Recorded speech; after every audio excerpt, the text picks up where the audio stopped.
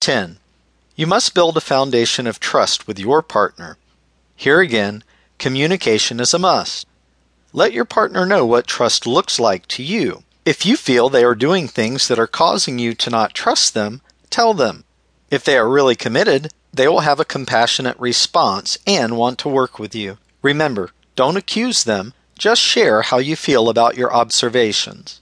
11.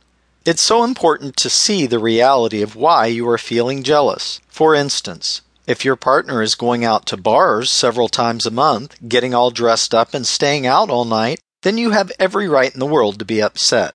This is not the sort of behavior that you expect in people who are committed to a monogamous relationship. If your partner truly loves you, they will not want to do things that cause you not to trust them.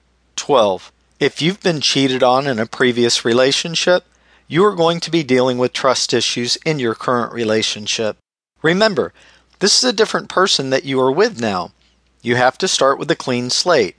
Do your best to rid yourself of old baggage. Also, wait for the appropriate time to share with your new partner what happened in your other relationships.